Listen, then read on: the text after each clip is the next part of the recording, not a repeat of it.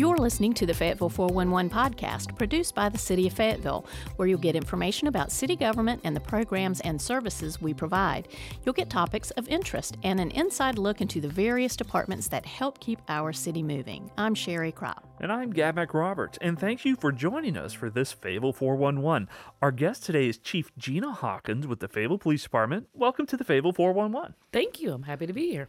Now, we asked you to come on because you're getting ready to retire, and you've been here a good number of years. I remember when you came on board, and, I was talking to Doug Hewitt the other day, the city manager, and he was telling me you're actually the longest-serving chief we've had since, I think, Chief Hansen back in the 90s. Okay. So, now you joined in 2017. Does it seem like it's been 5 years? It actually does not. But as I was going through it, it probably did.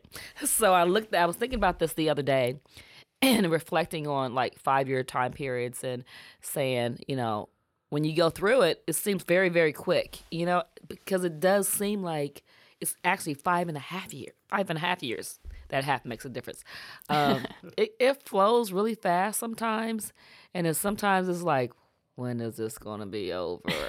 So, but it's gone by pretty quick. It has. It does not seem like it's been 5 years. But during your time here with the Fayetteville Police Department, what do you feel has been the department's greatest accomplishment?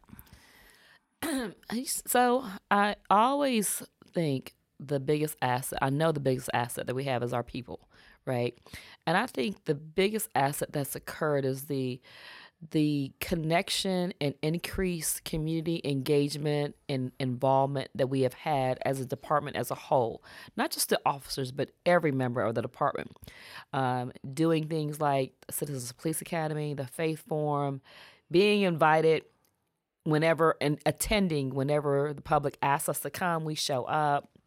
All of our community watch meetings, we are always operating on all cylinders when it's time to get engaged with the community. And I think we have, since I've been here, we have increased that tenfold. What are some of the programs that you've created since you've been in here? So, I did start the Citizens Police Academy and then the chaplaincy program. We started the gang unit. We did a lot of a reorganization, but I think the expansion of different units and different departments, really evaluating the community affairs unit. Mm-hmm. That didn't exist. So just making it more organized so that when we were providing services or had requests, that we stay consistent and we can accommodate plug and play if someone was not around. So creating the community affairs unit was another something initiated. So that was some right off the top of the head things I can think of. And I know you guys have a lot of innovative programs too. Like what comes to mind is micro grants, the micro grant program. Yeah. I know that's something that ECD helps distribute at funds, but that's kind of a genesis was with the Fayetteville Police Department. Yeah, so and it literally started probably 2 years ago when we started seeing the increase in violence, crime happening throughout the city, and we were trying to think of everything and anything that we can engage the community, address crime, and see how many people can get involved. And that was one thing. We have the Community Public Safety Initiative program that goes on as PROVE. That's a good initiative that really is educating the public as far as intervention and prevention. So yeah, that's another thing. When we start focusing on the main issues in the last 2 years of violent crime, that's how we were able to incorporate the micro grants. Now, I know you've been with Fay PD for 5.5 years. Yeah. But you've been in law enforcement for quite some time. Yes, I am. I don't know if you want me to say how long, but 34 years. It's a long time. A long time. And a lot of things have changed since the 80s. A lot of things. What do you think have been some of the biggest changes that you've seen in law enforcement? So I really believe the evolution of expectation from law enforcement has changed drastically, meaning besides technology, of course, advanced a lot of different things, from body-worn cameras to computers in the car to even our radio systems, all that. But really, the expectation of when officers show up, how people should be treated is a standard where when I came on, I was trained on you do it because I told you to do it. So in my mind, I knew that that's not really right. But so we had to evolve and say, that's not how we communicate. How would you want to be treated? So that evolution has changed, and now that is the basic expectation. And now reform is occurring to say, hey, when we see things, how can we address policy to make sure we're operating in best practices? So a lot of things have definitely changed in law enforcement, and I think it's changing faster than the 34 years. It's changing like almost every 5 years, or even sometimes last 2 or 3 years. A lot of things have changed. And during that time, what do you think is some of the biggest challenge been for you to manage a department of 430 sworn officers and another 170 civilians, non-sworn? So I think the most recent years, I'm going to say last 3 years, the biggest challenge I think is the law officers leaving the profession. No longer are we in a time period where we're 30 years or even 20 years. People, might just give us 5 to 10 years. And for me, if you give me good 5 to 10 years and you're dedicated and you're ethical then I say it's fair. And because it takes a lot to be in this profession, and it takes a lot to stand and serve doing this job for over 20 years. So I don't know if this profession is going to really see 30-year career individuals in the future. They might just, change the whole serve and then change and do something else. So I think that's the biggest change. The change in the biggest challenge was have a lot of people leave, having to hire new people, but it's also encouraging because people still want to do this profession. People still want to serve. So all the individuals, as diverse as they've been, coming on, having them trained, having new young officers still eager and excited, that's inspiring. Now, do you have any advice or any parting words for officers, non-sworn, and the community as you leave? So I'm going to say the advice to the employees because, we have over 160 non-sworn and the sworn. I think my advice, I was thinking about this when I came in, I had mentors come and attend my swearing in, and I gave my speech about love, because love is truly what's going to change society, and love is not like a more love. It's like an action. It is a verb. So I remember I said that, and I shared that it's going to take love to get out darkness. And one of my mentors wrote me a card, and I went home that day and read the card.